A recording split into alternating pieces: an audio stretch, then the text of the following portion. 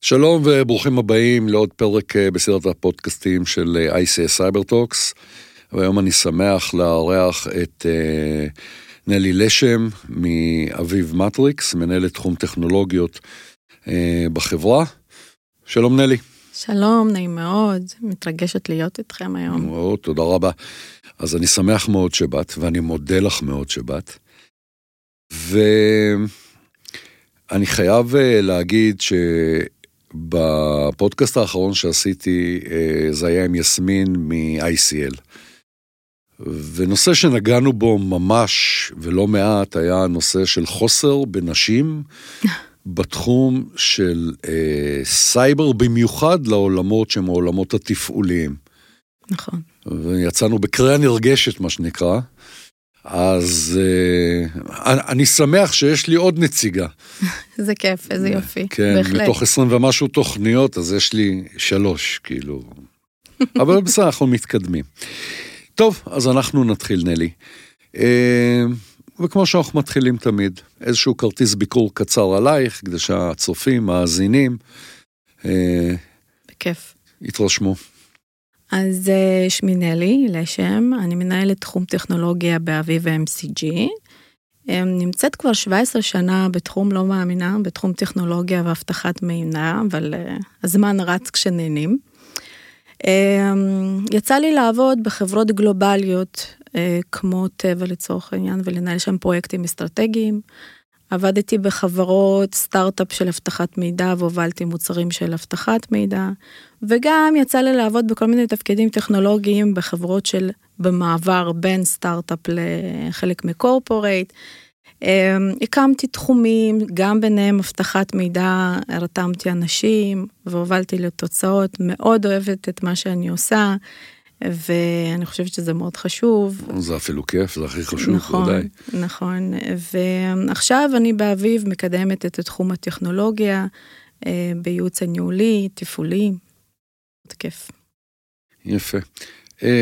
כמה מילים על אביב, כי פחות מכירים, או אני פחות מכיר, סליחה, על מה אביב עושים. אביב, עד כמה שלי זכור, זה משהו בתחום של ניתוח סיכונים וייעוץ לחברות עם חומרים מסוכנים ודברים כאלה, נכון? גם. אביב זה חברה גדולה, קוראים לנו אביב MCG, זה השם המלא. אנחנו חברת בת של חברת מטריקס, כבר כ6 שנים, אם אני לא טועה. יש לנו מגוון של חטיבות, כל חטיבה מתעסקת בפן המקצועי שלה, אני משתייכת לחטיבה ניהולית.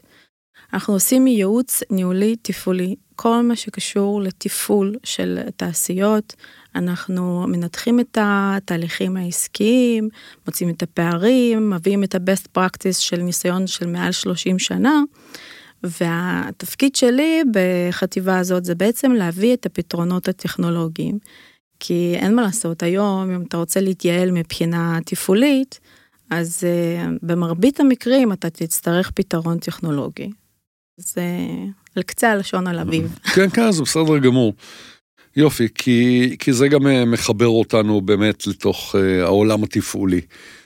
כי אם זה העיסוק, אז כמובן שכל הנושא של סייבר לעולם התפעולי מגיע מעצם העובדה שצריך תהליכים, תפעול וכדומה. אז נתחיל בנושא של מהם האתגרים שנתקלת בהם בנושא של הבטחת מידע בתעשיות שאת עובדת איתם, או עבדת בעבר? כן, אז את כבר ותיקה. אז תראה, כשאנחנו ניגשים לפרויקטים של התייעלות תפעולית, או כל פרויקט שהוא, כן? אז האתגר שאני רואה כבר לאורך של כמה שנים, זה לא משהו חדש, יותר ויותר חברות של מדיקל דיווייס פארמה, אבל לא רק, מוצאים פעולות ליבת תפעול החוצה. לדוגמה, אתה רוצה לייצר תרופה חדשה, לאו דווקא אצלך בבית, בואי נייצר את זה בחוץ. נבחר את הספק הכי מקצועי בתחום הספציפי הזה, ונתקדם. אותו דבר מדיקל דיווייס. עכשיו, זה בהחלט החלטה עסקית, זה חלק מהאסטרטגיה, והאתגר הוא איך אתה מאציל סמכות, אבל יחד עם זאת, זו אחריות שלך, ואיך אתה עושה בקרה, כמו שאנחנו שואלים את עצמנו איך נבקר את התפעול, איך נבקר את הרגולציה, אז אנחנו גם צריכים לשאול את עצמנו איך אנחנו בעצם נשלוט על הבטחת מידע, כי המידע הוא שלנו, הוא של החברה, ולעיתים רבות זה מידע מאוד רגיש, אז איך עושים את זה? אז קודם כל לא תמיד, האתגר הוא שלא תמיד אנחנו שואלים את עצמנו, כן? אבל זה בהחלט אתגר שצריך להיות מודע אליו ולנהל אותו. הנושא של פארמה, medical devices, זה עולם שהוא עולם, נקרא לזה איזשהו סילוס מאוד מאוד מעניין בכלל בתוך תחום ה-OT. נכון.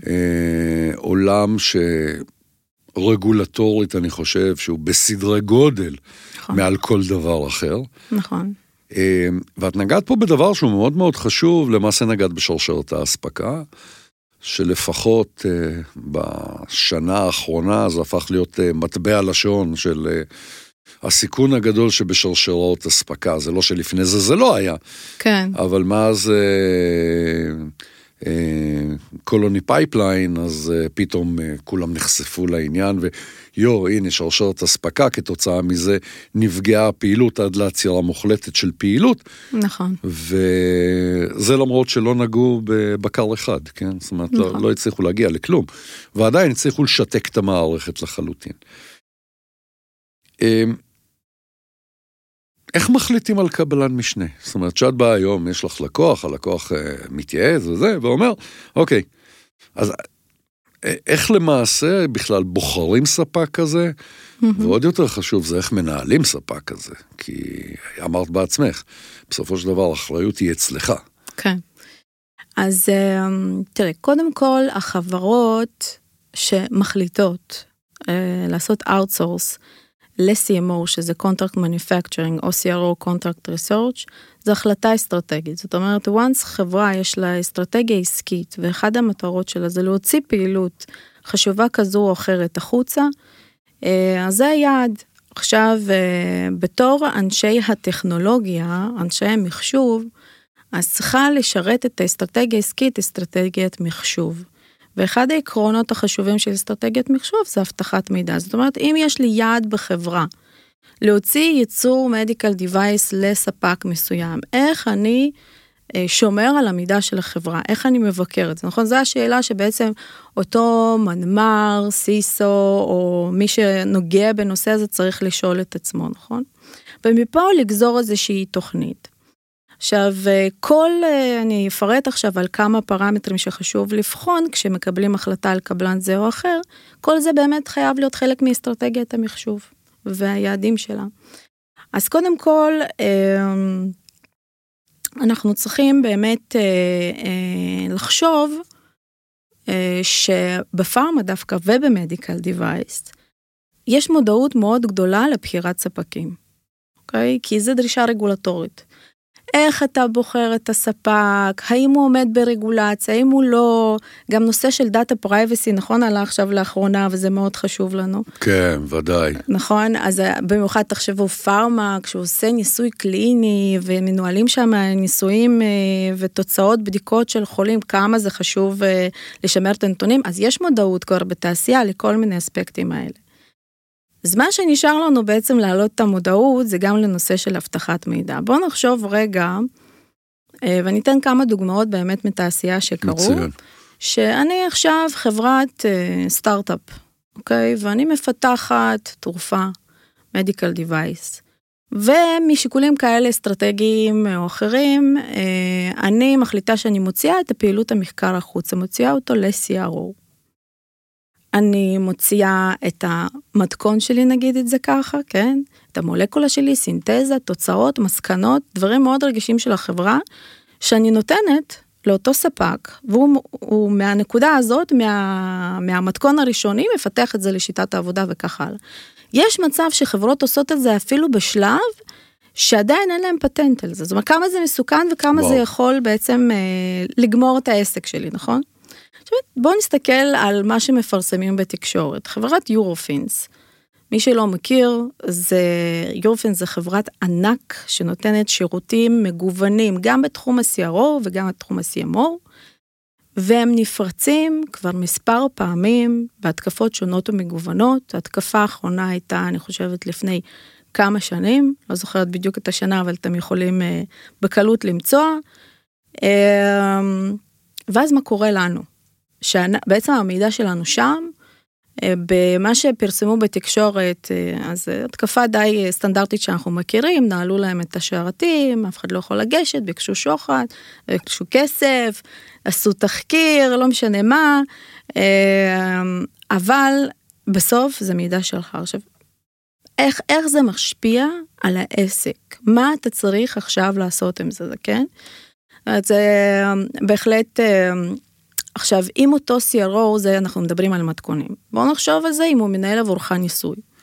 עכשיו יצאתי על איזושהי תרופה שמצילה את החיים, ואנשים לוקחים אותה בניסוי קליני, כל התוצאות שמשיגים מאותם החולים, בעצם מנוהלים באיזושהי מערכת, נכון? ויש לא מעט מערכות, ומסקנות וסטטיסטיקות וכל מה תראו לעצמכם, שאותו CRO נפרץ, וגם זה קורה. וזה קרה, ותסתכלו בתקשורת, מפרסמים לא מעט לזה. מה עכשיו קורה? אז קודם כל, הפרטים האישיים נחשפים. איך זה השפיע עליכם? איך זה השפיע על אותו עסק? אז קודם כל, כל הדאטה פרייבסי כמובן נפגע. ובמרבית המקרים אתם צריכים גם לדווח למשרדי הבריאות. ויש מצב, ושוב, אני לוקחת אולי לקיצון, אבל אני חייבת להעלות את המודעות של זה, שיש מצב ש-FDA יגיד רגע, עכשיו בואו נעשה צעד אחורה, בואו נחקור את זה, אולי התוצאות שלכם לא מהימנות עכשיו, אולי שיחקו לכם את התוצאות, כמה זה יעלה לחברה שלנו? הרי גם ככה מחקר ופיתוח, במיוחד של תרופות, זה דבר שהוא לוקח הרבה מאוד זמן, והרבה מאוד כסף. ועולה הון אדיר של כסף. הון, וכמה חברות מוצלחות, לא הרבה. כן. אז זה הדוגמה של יורפינס. אני אתן לכם עוד דוגמה, נגיד, אתם יצאתם ממחקר ופיתוח, אתם רוצים עכשיו לייצר, הגעתם לשלב שאתם מייצרים. אתם יכולים לייצר לניסויים קליניים, אתם יכולים לייצר למאס פרודקשן.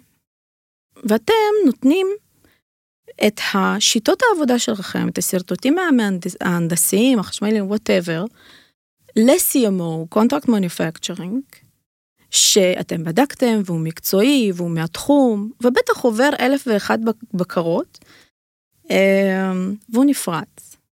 אוקיי? זאת אומרת, מה קורה שהוא נפרץ? כן? אני אתן לכם דוגמה, בואו ניקח את זיגפריד, שממש לאחרונה, את הפרצה, אני חושבת שלפני חצי שנה, תבדקו אותי, חברה שעושה שירות ייצור לכל מיני ספקים, ופתאום הדבר הזה קורה. אז קודם כל, איך זה משפיע? זה יכול להיות גם שהתוצאות שעל סמך התוצאות האלה, אתם קובעים את איכות המוצר, הן שגויות. אז מה עושים? עוצרים, נכון? איך זה משפיע על מוניטין של החברה שלכם, כשקוראים את זה בעיתון ויודעים שאתם מייצרים שם, נכון? אז זה סצנריו אחד שיכול להיות. אבל יש סצנריו יותר פשוט. אני כ-CMO נותנת שירות לך, ולעוד אחד כמוך. ואתם מתחרים. זה משהו שמקובל בתעשייה? כן. אוקיי, כן. מעניין. כן. כי אם אני החלטתי בתור אסטרטגיה עסקית שלי, להיות CMO ולתת שירותים של ייצור, מחקר וכו', חברות אחרות, אני לא אעבוד רק עם מישהו אחד, נכון? אז אני אעבוד עם כמה. אז, ואז פה אנחנו אומרים, רגע, אבל הוא מתחרה שלי, ואם פתאום בטעות איכשהו הדאטה, פה מתחרבש לנו, הרי אותו עובד ייצור שעובד על פס ייצור שלי, נכון? עובד גם על פס ייצור שלך. אפילו בצורה לא מקוונת, נגיד, כן?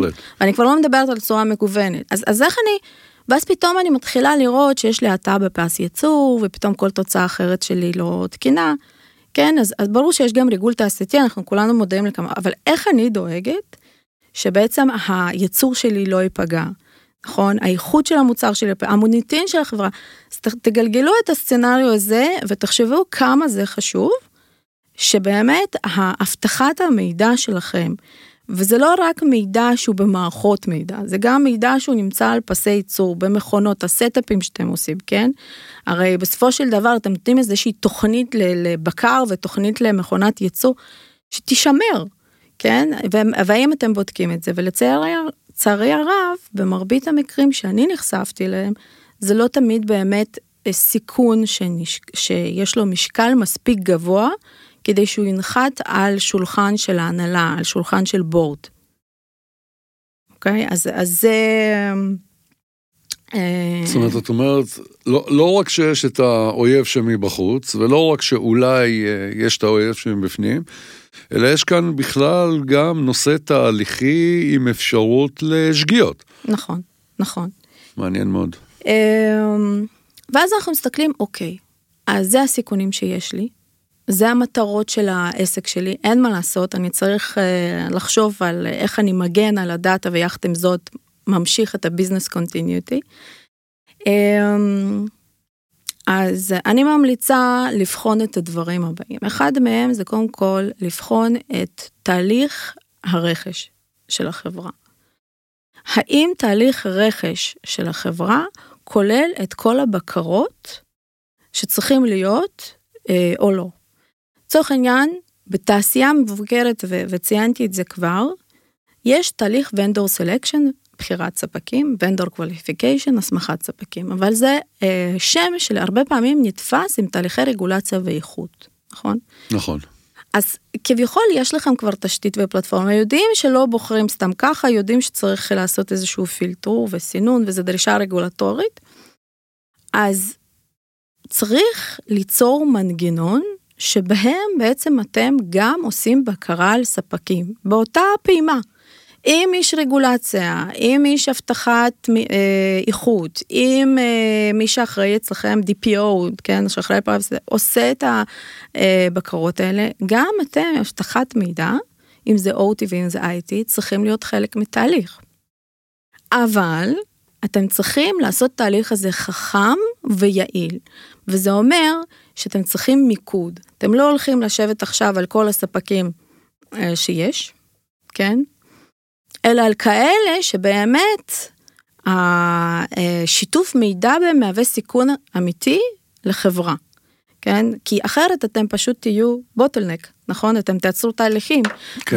והיום באמת בוחרים הרבה ספקים, כן? הרבה מוצאים פעילות החוצה, גם לצורך העניין, אם אתה בוחר לעצמך מישהו שייצר עבורך, כנראה הוא לא יהיה בלעדי, כי אתה צריך איזשהו בקאפ, אז יהיה לך עוד, וככה הלאה והלאה, אז אתה צריך ממש ליצור תהליך שמאפשר לך להתמקד בעיקר ולא בתפל, ולתת לעסק לזרום, ויחד עם זאת, שזה יהיה בטוח. אז זה דבר אחד, באמת לבחון תהליכי רכש, ואם צריך להשפיע עליהם ולשנות אותם. אני מנסה להבין בצורה פרקטית. איך אתה מייצר את הבקרה הזאת? זאת אומרת, זה ממש ברמה של, לא יודע, מישהו שלך שיושב שם? תראה, זה מתחיל קודם כל בתהליך, כן? צריך לבחון את התהליך איך הוא קורה היום, ואיפה אתה חושב שאתה יכול למצוא את הנקודה שבה אתה צריך לעשות עליהם בקרה. עכשיו, איך אתה עושה את זה? אתה יודע, אז יש שיטות שאתה פשוט שולח שאלונים, יש כאלה שאתה עושה שיחות עם ספקים, יש כאלה שאתה לפעמים בחלק מהמקרים מגיע גם אונסייט, יצא לי גם לעשות ביקורות שהן ממש בסייט עצמו. זה מאוד מאוד תלוי את סוג המידע שאנחנו משתפים, וזה הפרמטר השני שצריך לשים לב עליו, כן? זאת אומרת, הרי החומרת הבקרה שלכם, נכון? היא תהיה תלויה בסוג המידע שאתה משתף את הספק, אז אנחנו צריכים לשאול איזה מידע אני הולך לשתף אותו. עכשיו,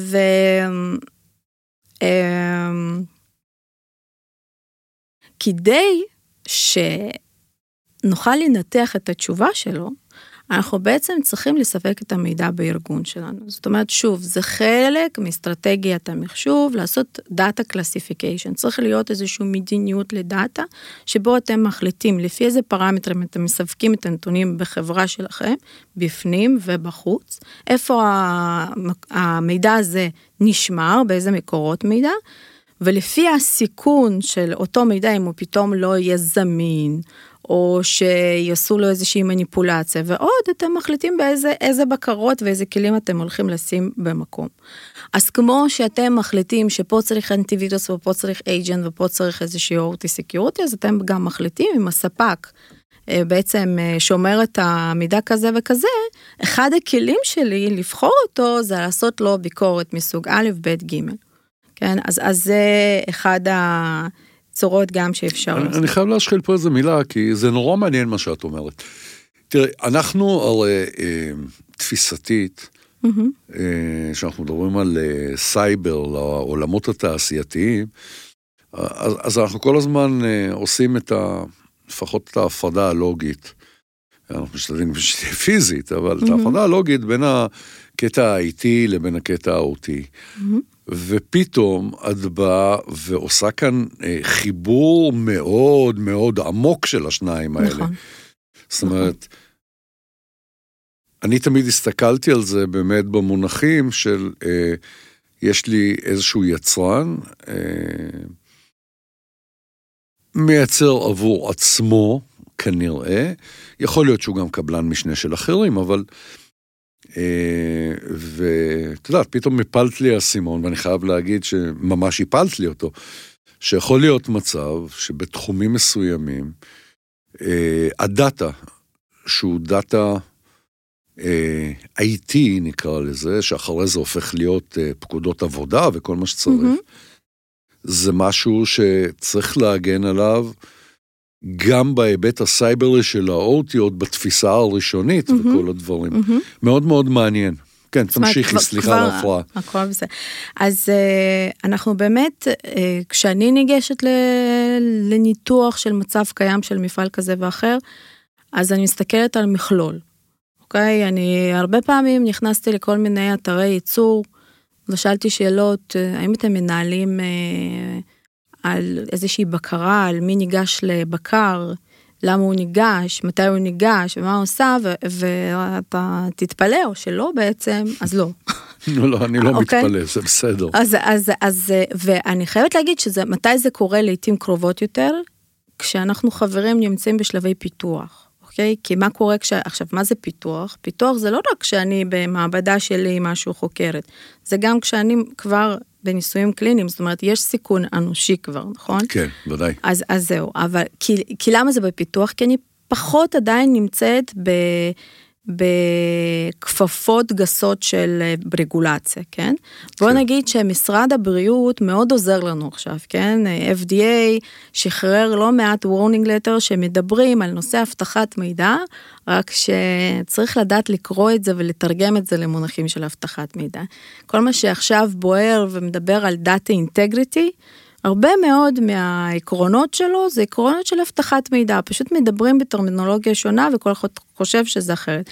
אבל לצורך העניין, הם ניגשים למפעלים, הם רואים שאין בקרה על בקרים, אז הם אומרים שהדאטה מנוהל לא לפי הדרישות הרגולטוריות, יש את המונח אלקוע מי שמכיר, שזה מי עשה, מה עשה, מתי עשה, והם ממש כותבים על זה הערות, וזה סיכון ממשי להמשך פעילות של אותו מפעל, כן? אז שם, כשאתה כבר מייצר ובמס פרודקשן, אתה הרבה יותר כבר נכנס ברצינות לעניינים האלה. כשאנחנו עדיין בשלב פיתוח או לקראת, אז אפשר לראות זאת אומרת, זה עדיין איזשהו שלב סטאפ בכלל. נכון, נכון. ולכן, מה שאני מאוד ממליצה לעשות, זה לפחות כשיש לכם ספקים שהם ספקים אסטרטגיים שלכם, אז כן לבצע בקרות, מבדקים, יש כל מיני שיטות, יש כאלה שלפעמים שווה באמת לשלוח שאלונים, אבל אם זה באמת ספק אסטרטגי, אין כמו לראות בעיניים.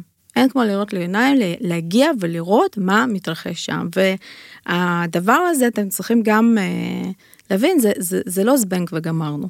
כן? זאת אומרת, או אתה מתנהל בסדר בקו הזה, כנראה בשלי תעשה אותו דבר, לא. כל הזמן לבוא ולראות שהוא באמת עושה את מה שצריך. כי מה שלא ביקשת ולא דרשת, כנראה איכשהו גם לא יקרה. נכון?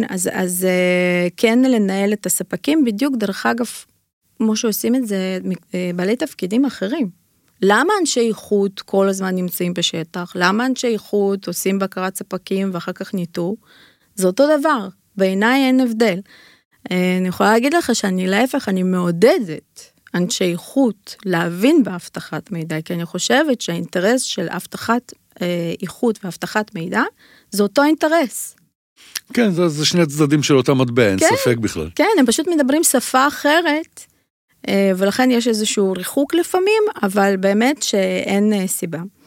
עכשיו... שאלה אינפורמטיבית. כן. סליחה שאני קוטע אותך שוב, אבל זה פשוט כל כך מעניין.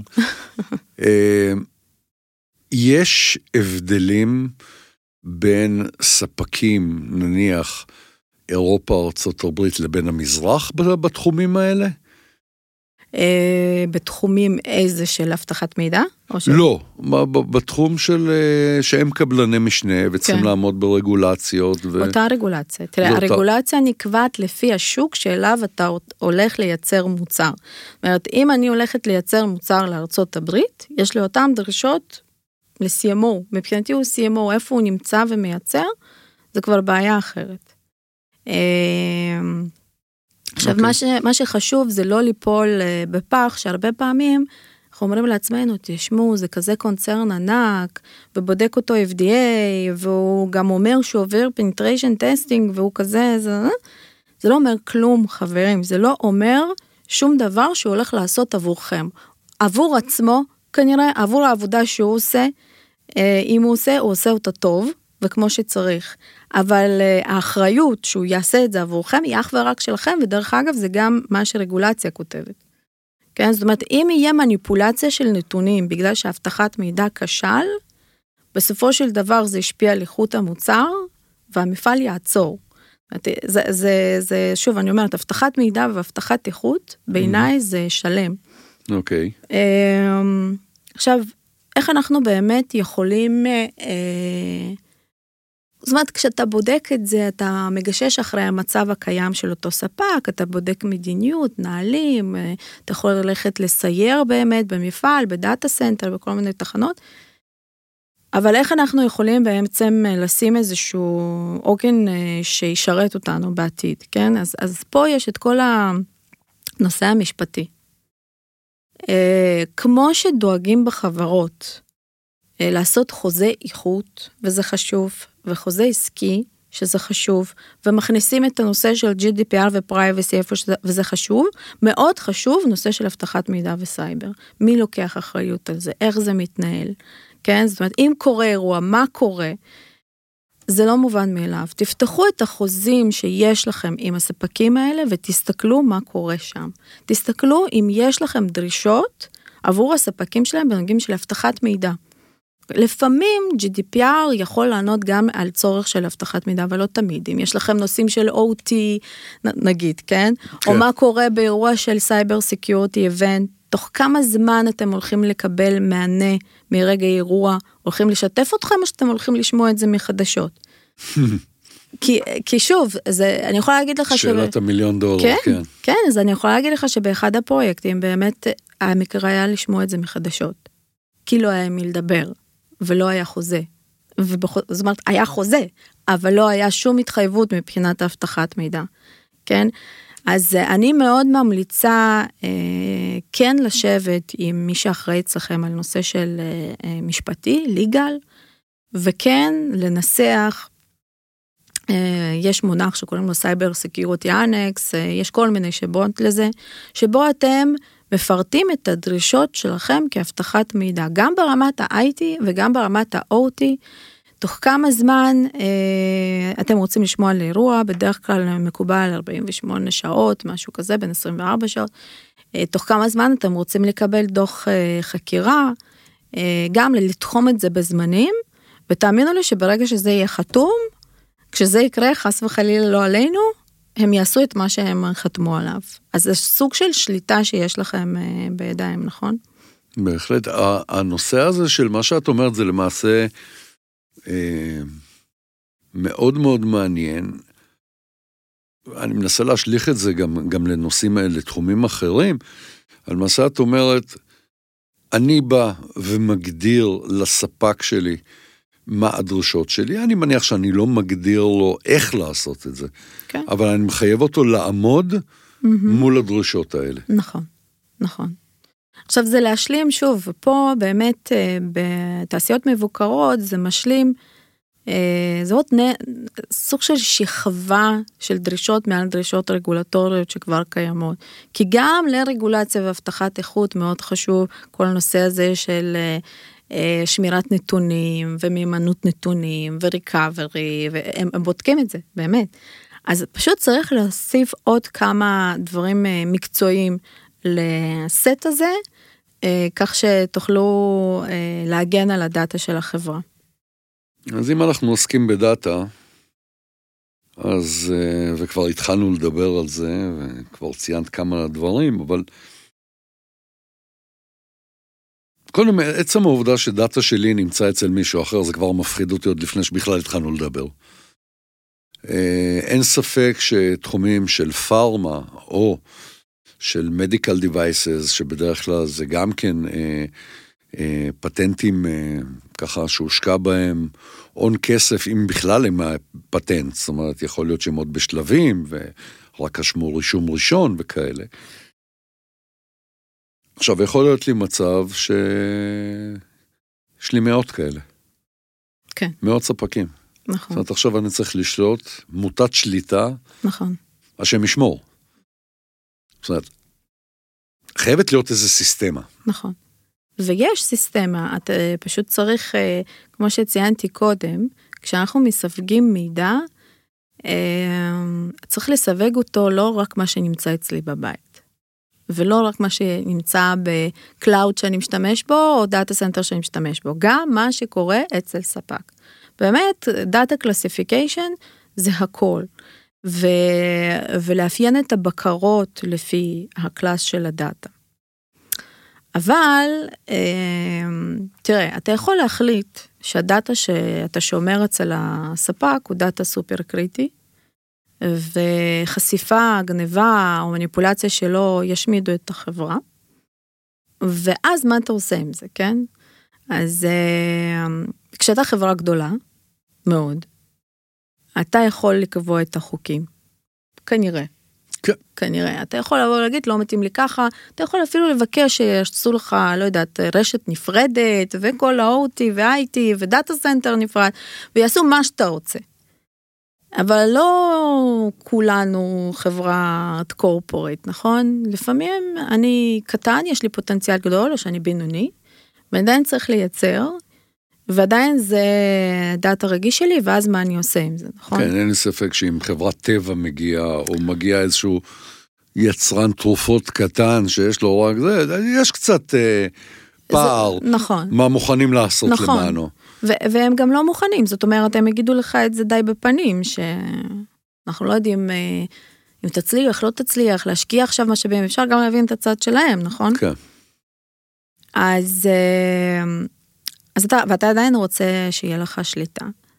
אז קודם כל, כשאתה מתלבש על שירותים הקיימים של אותו מפעל, זאת אומרת, אתה לא בונה חדר או מפעל מאפס, אז כמובן, כמו שאמרתי, את הקטע המשפטי זה טוב, ואז אתה צריך לחשוב מה אתה עושה ביום הדין. אוקיי, הם הודיעו לך, הם שלחו לך את התחקיר, אתה יודע מה קורה, ואז מה אתה עושה? מה עושים עם זה הלאה, נכון? אז אתה צריך לנהל סיכונים, ואתה צריך שזה יהיה מוכן לך כשזה יקרה. זאת אומרת, קיבלתי פיגוע, הנה, כמו שאמרתי לכם, יורופנס, נפרץ, מה עושים עכשיו? זיגפריד, נפרץ, מה עושים עכשיו? אתה צריך להקים תהליך של ניהול סיכונים, ולשייך את כל הסיכונים הרלוונטיים לאותה תעשייה שאתה נמצא. זאת אומרת, כשיש פגיעה בנתונים, יש פגיעה באיכות המוצר, זאת אומרת, תמיד זה יהיה משולב רגולציה וגם הבטחת איכות, ולא רק הבטחת מידע. יכול להיות פה מצב גם לדאטה פרייבסי, זאת אומרת, גם את זה צריך להכיל פנימה, ואתה צריך להקים צוות, איזושהי ועדה, שבו ישבו את הדיסציפלינות הרלוונטיות, ואגב, מאוד חשוב שישב נציג של הנהלה, כי בסופו של דבר זה, אמרנו שהבטחת מידע זה חלק מאסטרטגיית מחשוב, שבא לתת מענה לאסטרטגיה עסקית של החברה. זה לא יכול להיות שלמעלה לא מודע וזה לא אינטרס שלו. ואז צריך באירוע כזה, בקור רוח מוחלט, וזה הרבה פעמים קשה, כי זה סוג של דיזסטר שקורה, להבין איפה זה פוגע, איפה זה פוגש אותך, איפה זה פוגע אותך, כן? עכשיו, דרך אגב, כשמודיעים לך שאירוע קרה, לא התחילו באמת לספר ולאפיין לך בדיוק מה קרה, ואיפה זה בדיוק נפגע, ואיך זה נפגע וכלל נתונים שלך, או לא כלל. זו סיטואציה שהיא גם מאוד מאוד לחוצה בצד של CMO, זו סיטואציה שהם בלחץ מטורף, והם צריכים בעצמם לטפל באירוע, אז כל מה שהם כותבים מכתב לכל אלה שהם מחויבים לו, זהו, זה קרה, הלאה ימשיך. אז אתה מנהל את הסיכונים שלך, אתה כותב הערכת סיכונים, ואתה שם מיטיגציות. עכשיו, אם יש דברים שיכולים לפגוע אצלך בארגון, אז אתה צריך ישר לעשות את הבלוקינג. זאת אומרת, אם יש, לא יודעת, SharePoint שאתה משתף תיקיות משותפות, תלוי איפה זה פוגע, כן? אז אתה צריך לעצור את השיתוף. אתה צריך להודיע בחברה שלא להתכתף עם אנשים שקשור, זאת אומרת, צריך להיות איזושהי, גם פעילות פנימה, אבל גם החוצה. ואם זה כן פגע במידע רגיש שלך, שיכול לפגוע באיכות המוצר, אז אתה צריך לפעמים גם לדווח לרשויות, ואם ניתוח סיכונים שלך הוא מספיק טוב, והם מרגישים שאתה שולט בסיטואציה, אז אין עם זה שום בעיה, אתה תמשיך לדווח מן הסתם, אבל הם ימשיכו לעשות לך את העבודה הזאת. אז זה נושא כשאתה בעצם מתלבש על השירותים. עכשיו, אם אתה מקים בעצם זה לא פסיליטי, אבל בדרך כלל חדרים בתוך פסיליטי של CMO, יש לך יותר סיכוי להכניס פנימה גם נושאים שקשורים להבטחת מידע. אם אתה בונה עכשיו קו אוטומטי למדיקל דיווייס, זה הזמן לבוא ולקחת אנשים מקצועיים שיבואו ויסתכלו איפה החולשות בתהליך הייצור האוטומטי שלך. כן? איפה הסיכונים? איפה זה יגרום לנזק כזה שיהיה לך מאוד קשה למצוא אותו? וכבר לשים את הנושאים של OT Security בתוך הדיזיין. כי הרי, כדי להקים את הקו, הדיזיין הוא שלך, כן? אתה מאשר את הדיזיין. אז נכון, זה יכול לעלות לך יותר כסף, ובגלל זה אתה לא שם על הכל. אתה באמת מתמקד בעיקר, ובשביל זה כדאי לצרף את האנשים שמבינים בזה, כבר מההתחלה ולשבת על הדיזיינים האלה, ואז לבנות את זה כבר גם כ-OT בצורה נכונה, וגם כ-IT. כי לצורך העניין, כל המכונות שלך מתחברות בסוף למערכות מס, אז פה יש לך כבר שליטה גם על ממשק, ויש לך פה גם לרמת ה-IT סיכוי להשתלב ולדרוש. נכון. אז שם יש לך באמת פתח ויותר סיכוי. תראה, את תיארת פה תהליך שהוא מאוד מאוד מעניין, ובהסתכלות שלי, וגם לאור העבר, שאני מגיע באמת מהנושא של ארכיטקטורות של מערכות גדולות, שיש בהם מיליון חלקים, אז למעשה יש כאן פרויקטים שהם מולטי-דיסציפלינריים, בסדרי גודל. זה יכול להיות מכונות, זה יכול להיות בקרה, זה יכול להיות תוכנה, חומרים,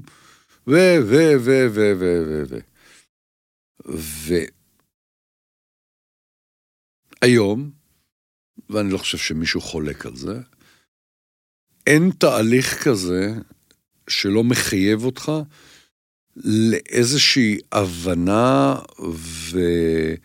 וצורך בהבטחת מידע. זאת אומרת, אני מניח שזה היום צריך להיות איזשהו חלק, זאת אומרת, אם יש היום צוות של עושה פרויקט מולטי-דיסציפלינרי, הציפייה שלי, עוד פעם, יכול להיות שאני טועה, ואני פחות מכיר את התחום, אבל הציפייה שלי, שאיש הבטחת מידע, יישב בצוות הזה. זאת אומרת... זו הציפייה, כן. המציאות היא טיפה אחרת. אוקיי. אני אשאל אותך ככה, כמה אתה חושב פרויקטים טכנולוגיים מצליחים?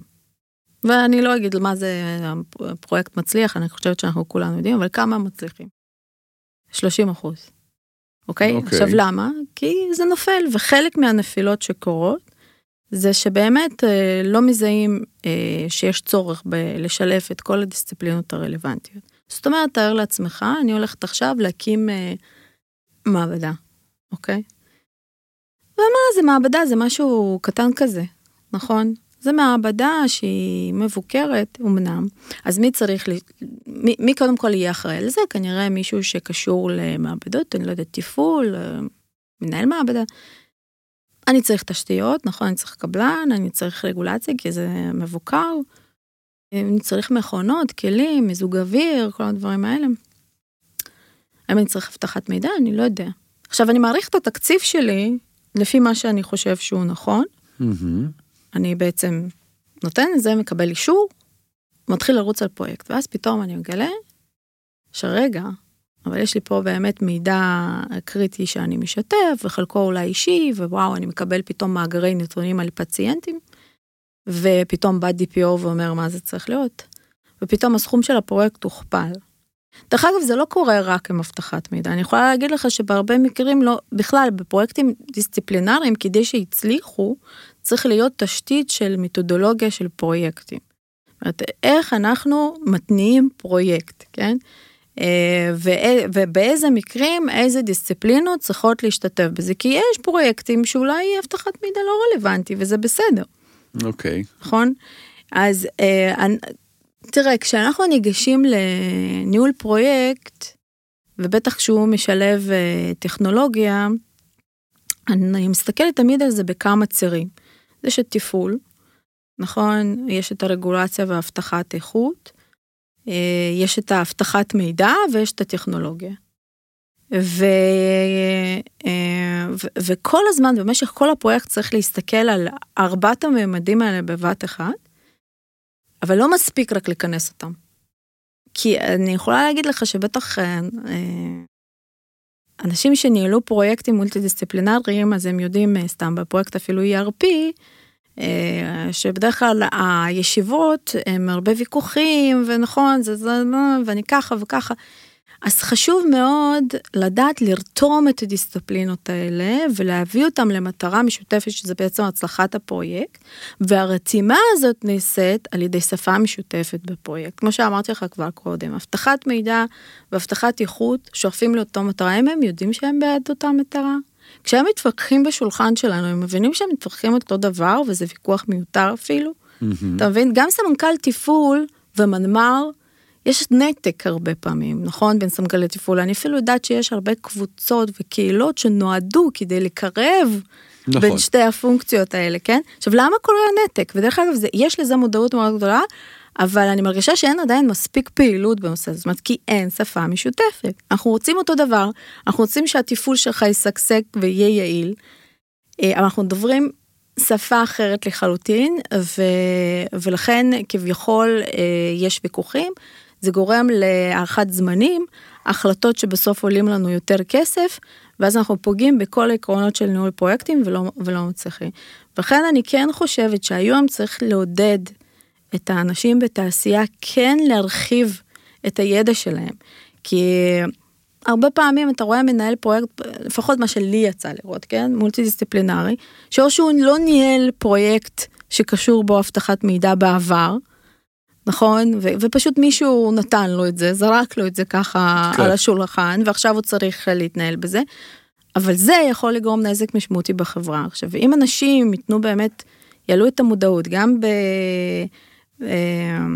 סביב אנשי איכות, תפעול, הבטחת מידע זה לא מילה גסה, ואני לא אומרת שכולם צריכים ממש להבין בעומק בהתקפות ובכלים, אבל לפחות להבין את הצורך ואת המושגים. בעיניי זה מאוד חשוב, צריך ליצור תרבות של סביב הבטחת איכות. אני חייב לספר לך הבטחת מידע. נכון לאתמול, כמובן שאני לא אכנס לשמות. פניתי חברה גדולה, גלובלית, הרבה מאוד מפעלים בעולם.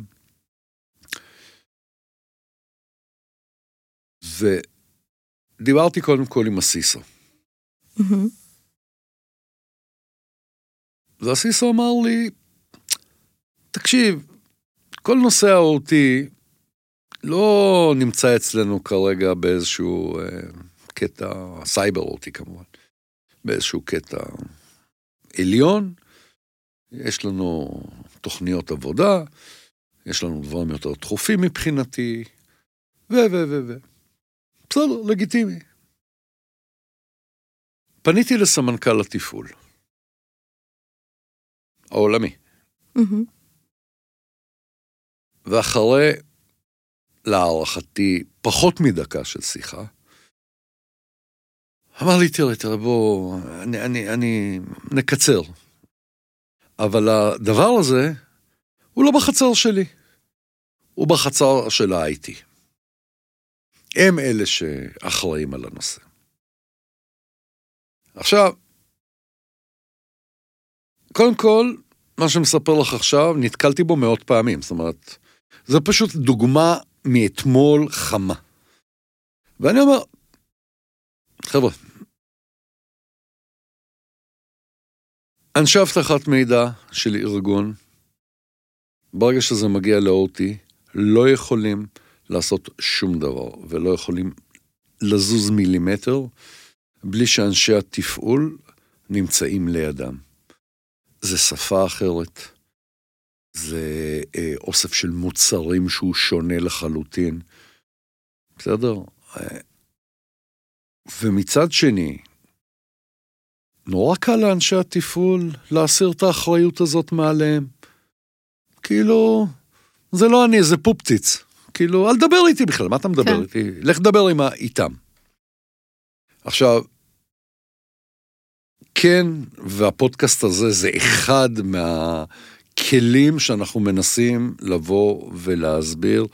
חבר'ה, הדבר הזה חייב לעבוד ביחד. לא יכול לעבוד אחרת. סיפרתי בפודקאסט 10 פעמים, שאני מגיע לישיבות, ובישיבות האלה יושבים לי אנשי IT, ואני אומר להם, איפה אנשי התפעול? עם כל הכבוד לכם, ויש לי הרבה כבוד, אני צריך את אנשי התפעול ליד השולחן הזה. בסופו של דבר, הם הלקוחות שלי. שאני מדבר על סייבר OT כמובן. כן. אז אני מאוד מאוד מסכים איתך עם הקטע שחייבים, וצריך להגביר את המודעות, וצריך עוד ועוד. מצד שני, נקרא לזה הנוחות של, לא, אני לא אחראי. כן. נכון, אתה לא אחראי, אבל מחר קו יצור יפסיק לעבוד. נכון. איזה אחריות זאת שלך. נכון. אז מה תגיד? מי שהשם זה האנשים של הסייבר? אתה יכול להגיד עד מחר. זה אחריות שלך. זה כבר לא מעניין בדרך כלל. כשזה קורה זה כבר לא מעניין. נכון. נכון, תראה, זה צריך, כדי לשנות תרבות, צריך התמדה וסבלנות. אין מה לעשות. ואני יכולה להגיד לך שעשיתי את זה בכמה חברות.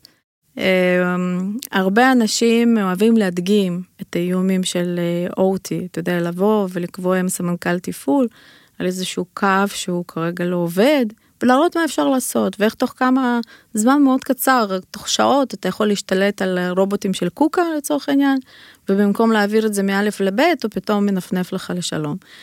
זה עובד, אבל אז יש לי בעיה אחרת. כל זה שיטת סוכני הביטוח. כן, אבל יש לי בעיה אחרת, שזה עובד ומביא הרבה פעמים את סמנכ"לי תפעול להיסטריה. ואני חושבת שזה גם אולי לא תמיד גישה שצריך לבחור בה, כי אני נגד היסטריה. כן, בישראל לא מקבלים החלטות נורמליות. לא, וגם קיבלתי שיחות כאלה של היסטריה, ויכול להיות שהמצב שלו הוא לא כזה גרוע, והוא צריך באמת משהו נורא פשוט, כי אי אפשר, וגם לא צריך להתמקד בהכל, כן? גם צריך להפעיל קצת שיקול דעת מה הסיכוי שיפגעו בך, ואם יפגעו אותך למה, ואיך זה יעצור. זאת אומרת, יש פה איזשהו קו זה, ואחרי המסע ההיסטרי הזה, הרבה פעמים אנחנו יושבים עם לקוחות, ומנסים להבין למה נרכשו כל כך הרבה כלים, כל כך הרבה טכנולוגיה, כי הופכים מאיזשהו מפעל שהוא יחסית לואו-טק, והסיכוי שיתממש בו, אני לא אומרת שלא צריך לעשות כלום, אבל יחסית למה שהוא רכש, עכשיו זה לא רק לרכוש, זה גם לתחזק, ולפעמים, אתה יודע, זה פשוט שוכף איפשהו בצד. הפילים הלבנים המוכרים. כן. אז זה בזבוז, אוקיי? אז לבוא ברגע וברוגע, לנתח את הסיכון, ובאמת לבחור את מה שאתה צריך, ולזכור שלואו-טק זה לא שב"כ, זאת אומרת, הרבה פעמים אתה רואה שעושים מזה ממש כאילו חיל מודיעין, וזה מייצר איזשהו צ'ופצ'יק. אז הנה, את זורקת אותי לתוך הנושא הבא, שזה נושא מאוד מעניין, וזה הנושא של בחירת טכנולוגיות להגנת סייבר. כי, עוד פעם, מה שתיארתי מקודם, בסופו של דבר, מי שקובע את הטכנולוגיות של הגנת סייבר, גם אם זה ל-OT, זה יהיה הצוות של התשתיות, או הצוות של המנמ"ר, ה-CIO, זאת אומרת, זה תמיד יישאר בצד של הטכנולוגיה המחשובית, נקרא לזה, ולמעשה, די מפילים את זה על התפעול.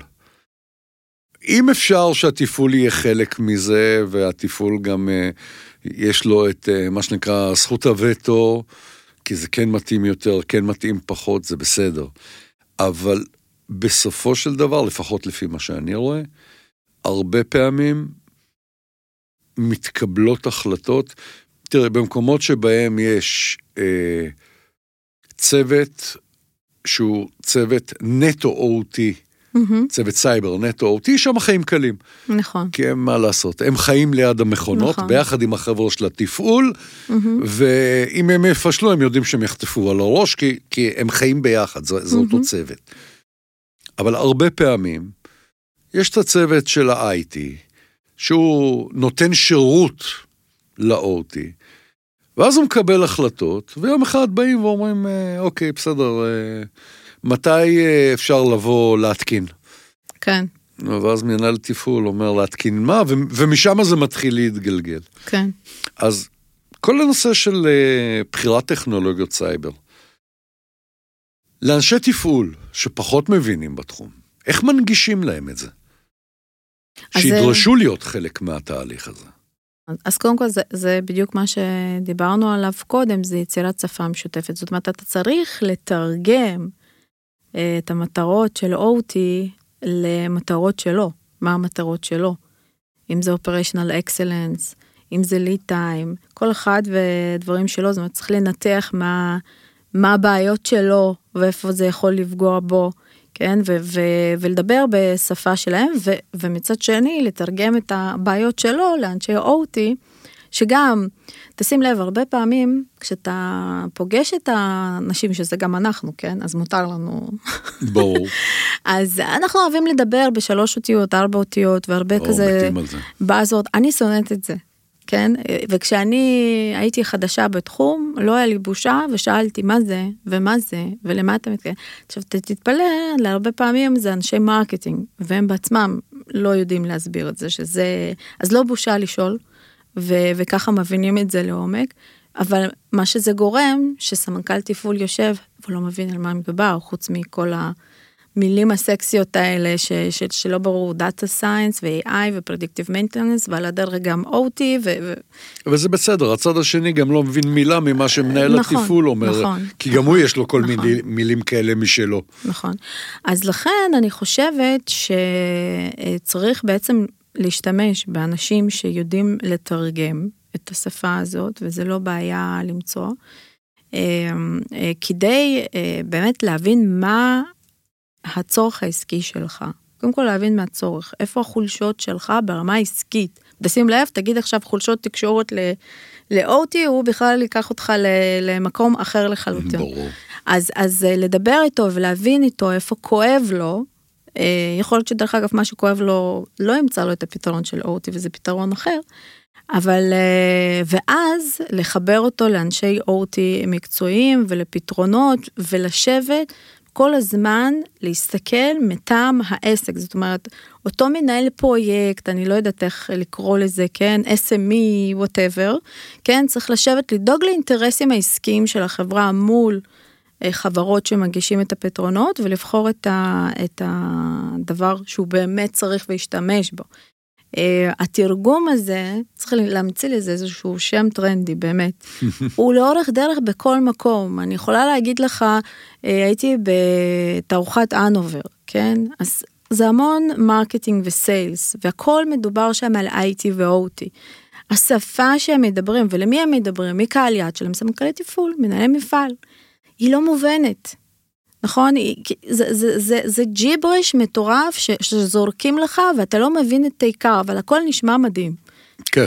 נכון? ואני זוכרת שדיברנו שם עם חבר'ה, וכשניתחנו את זה באמת לרמה עסקית פשוטה, אז חלק הגיעו למסקנה, זה בכלל כבר יש לי, ואת זה אני לא צריך, וזה לא קשור.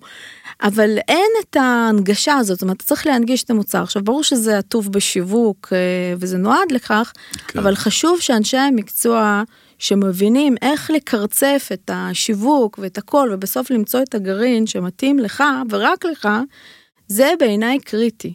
עוד לפני שאתה עושה את הרכישה. אני חייב ככה לציין פה שני נושאים. אחד, היה איזשהו שלב זיהיתי שקיים פער גדול מאוד בין אותם אלו שאני מאוד רוצה שיקשיבו לתוכניות האלה, שזה באמת מנהלים, מנכ"לים שלא באים לא מה-IT ולא מהתפעול, אלא אנשים שהמטרה שלהם היא ביזנסית. הם צריכים לעשות כסף. בסופו של דבר, אז ה-IT נותן שירות לתפעול, והתפעול הוא זה שמייצר את קו הכסף, אין מה לעשות.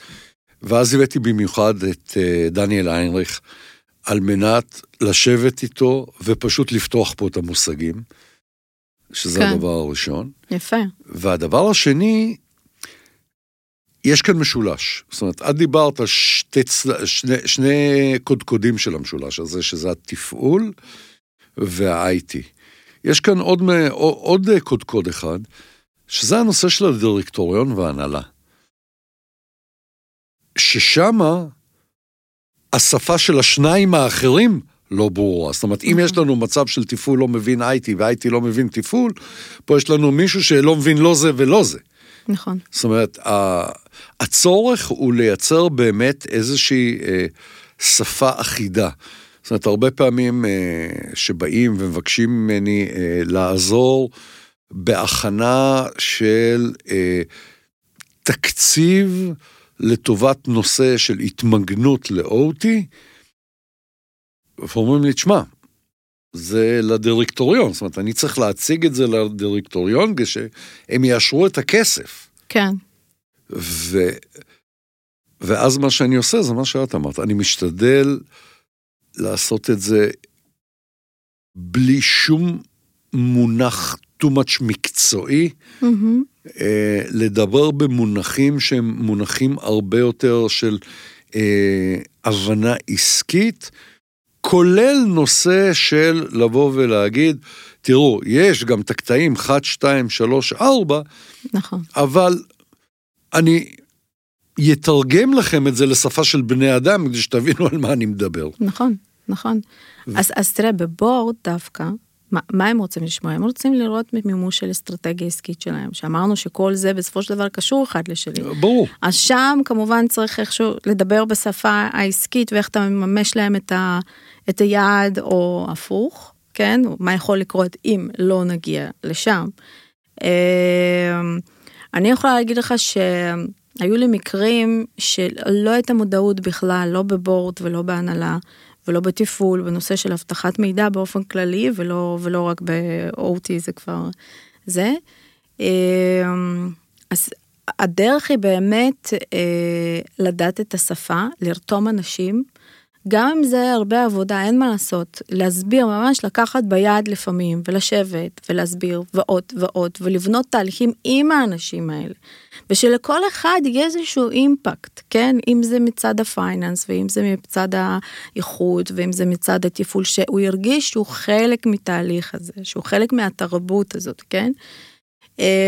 וההצלחה בעצם הייתה, זה שבסופו של דבר, לחברה ברמת הבורד, היו לא זוכרת, בין 10 ל-15 סיכונים, שתאר לעצמך, הבטחת מידע זה לא היה הדבר היחיד שעניין אותם, והסיכון של הבטחת מידע היה על השולחן של בורד. שבעיניי זה הצלחה. כי לא, אין ספק שזה הצלחה. אתה נמדד, זה KPI ברור, אתה צריך להראות את זה, וזה לא קרה ביום אחד, זאת אומרת, זה לא זבנג וגמרנו, זה תהליך, אבל שוב, אם אתה מתמיד, מבין את הצורך, ורותם אנשים סביבך, היום, בחברה הספציפית הזאת, אין בן אדם שלא יודע מה זה הבטחת מידע והחשיבות שלו. כן, אז מבחינתי, וזה שזה שם בתור KPI, אז אנחנו בתור אנשי הבטחת מידע, אני חושבת שלנו עשינו, השאר כבר באמת יותר נכון, קל. אני מסכים איתך לחלוטין. זהו, אבל כן, אני זוכרת שגם כשהייתי מנהלת מוצר של הבטחת מידע, וניסיתי, כמו שאתה אומר, להבין מי בגלל מקבל החלטה, זה באמת עדיין לא חד וחלק בכל החברות. מה גם, אני יכולה להגיד לך שהחברות שהן לא הייטק, כן? לגייס צוות של OT שישב אצלך, זה הרבה מאוד כסף. אני לא יודעת אם אתה יודע טווחי עלות של אנשי מקצוע, כן, אבל, אבל במיוחד בימינו שכולם מדברים על כמה קשה לגייס וכמה השוק חם, אז תחשוב רגע על תעשיית פארמה, תעשיית פארמה עוד יחסית זה, אבל לא יודעת, בוא ניקח קוסמטיקה, מזון, לא יודעת מה. תחשוב שהם צריכים עכשיו לגייס צוות OT. אני לא בטוחה שיש להם את הנכונות, ואתה יודע מה? אני לא בטוחה שגם צריך, כי אפשר גם, שוב, להשתמש באנשים בחוץ. נכון. אחת הסיבות לכל הקטע של הפריחה שיש כרגע, לדעתי, בנושא של ה-MSSP, או בהתחלה של שיח על MSSP, על כל נושא ה-Managed Services ל-OT, מגיע בדיוק משם. בינינו, אני לא בטוח שצריך צוות, עוד פעם, זה נורא גדול, תלוי בגודל המפעל שלך, תלוי בפעילות שלך, אבל בגדול, סוק שמסתכל 24/7, שיש לו סנסורים בתוך המערכות, עם אנליסטים שמבינים OT, עם קצת פעילות של פרואקטיב, קצת, לא צריך יותר מדי, קצת פעילות של פרואקטיב, עם קטע של להגיע פעם עם דוחות ולעבור עם התפעול וה-IT, על הדוחות האלה ועניינים. ובואי נאמר שגם המספרים לא נוראים. זה יעלה לך בחודש הרבה פחות מלהעסיק אדם אחד. כן. אז בסך הכל הכללי אני חושב שהכיוון הזה הוא כן הכיוון הנכון. כמובן שיש כאלה שהם מפלצות, ואז אין שום סיבה שהם לא יעשו את זה לעצמם. הם גם רוצים לתחזק יותר את הדברים בעצמם. כן, אבל הזכרת את סוק, וזה גם משהו שצריך לשים עליו לב, שהרבה פעמים אנחנו קונים כביכול מנגנון בקרה ואינסידנס ריספונס וכו', ולא מסתכלים לתוכו. ואז אני מנהלת שיחה עם אנשי IT, אומרים, זה חרטה, כי מה הוא נותן לי בעצם זמן דיוק שלו, זה רק שעה אחרי שהוא זיהה איזושהי אנומליה. כן, אבל מישהו צריך, כשאתה קונה כלים, או שאתה קונה כלים ואנשים שהולכים לנהל את הכלי, ואתה עדיין נותן לזה איזושהי דעת, נכון? אז זה לא זבנק וגמרנו, כן צריך להתעסק בזה, כן צריך לנהל את זה, כמו כל דבר טכנולוגי. זה בדיוק העניין שאני כל הזמן מדגיש, ואני אומר, קודם כל, נכון שהשאיפה שלנו היא ל100, אבל בוא תתחיל ממשהו. נכון. ותתקדם לאט לאט לקראת היעד. אל תגיע למצב שאתה לא עושה, בגלל שאתה לא יכול להרשות לעצמך את הכי טוב ואת ה-the best. וכמובן שהקפדה יתרה, שאם אתה רוצה לעשות הגנות וסוק ו-MSSP ל-IT זה עולם אחד, ו-OT זה עולם אחר לגמרי, ואתה צריך לוודא שלא באים ואומרים לך, תשמע, יש לי סוק OT, שבסופו של דבר זה סוק IT, נכון. כי עוד פעם, זה תחומי ידע מאוד מאוד ספציפיים. נכון.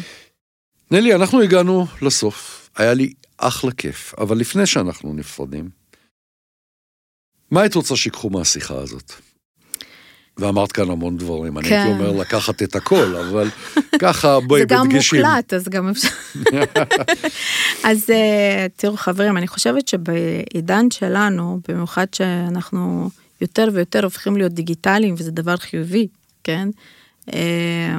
אנחנו מודעים לכך שדאטה זה כוח. וכמו על כל כוח צריך להגן עליו, כן? זה הלב של חברה, ואנחנו צריכים באמת לדאוג לו. ולכן, תהיו סקרנים. וזה לא משנה אם אתם אנשי אבטחת מידע, אבטחת איכות, מנמ"רים, סמנכ"לים, זה לא משנה, תלכו לכנסים, תלמדו, תשאלו, תתייעצו.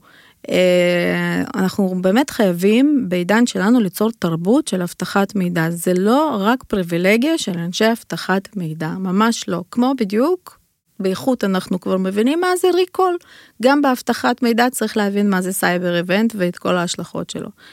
אז, ואז עם כל ההבנה הזאת תבנו את אסטרטגיית מחשוב, כמובן שמשלבת את העקרונות של אבטחת מידע, תבחנו את הסיכונים שלכם, תשלבו את האנשים המקצועיים פנימה, ואני מקווה שכל אחד ואחד שישמע את זה יוכל להשפיע על התרבות, ובאמת להעלות את המודעות של אבטחת מידע.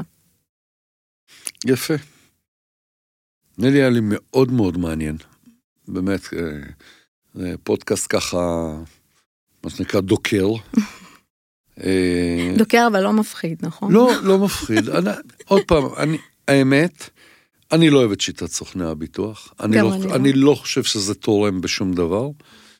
אני חושב שלהפך, זה יכול לייצר נזק ברמה שזה מכניס מערכות להיסטריה. נכון. ואז שמתברר שההיסטריה היא לא כזאת גדולה, אז כולם נראים כמו רמאים. כן, נכון, לגמרי. אז זהו, אז שוב, תודה רבה. תודה. והיה כיף שבאת. היה לי כיף. ואנחנו עוד נשתמע. ברור. תודה, תודה. תודה רבה. להתראות לכולם.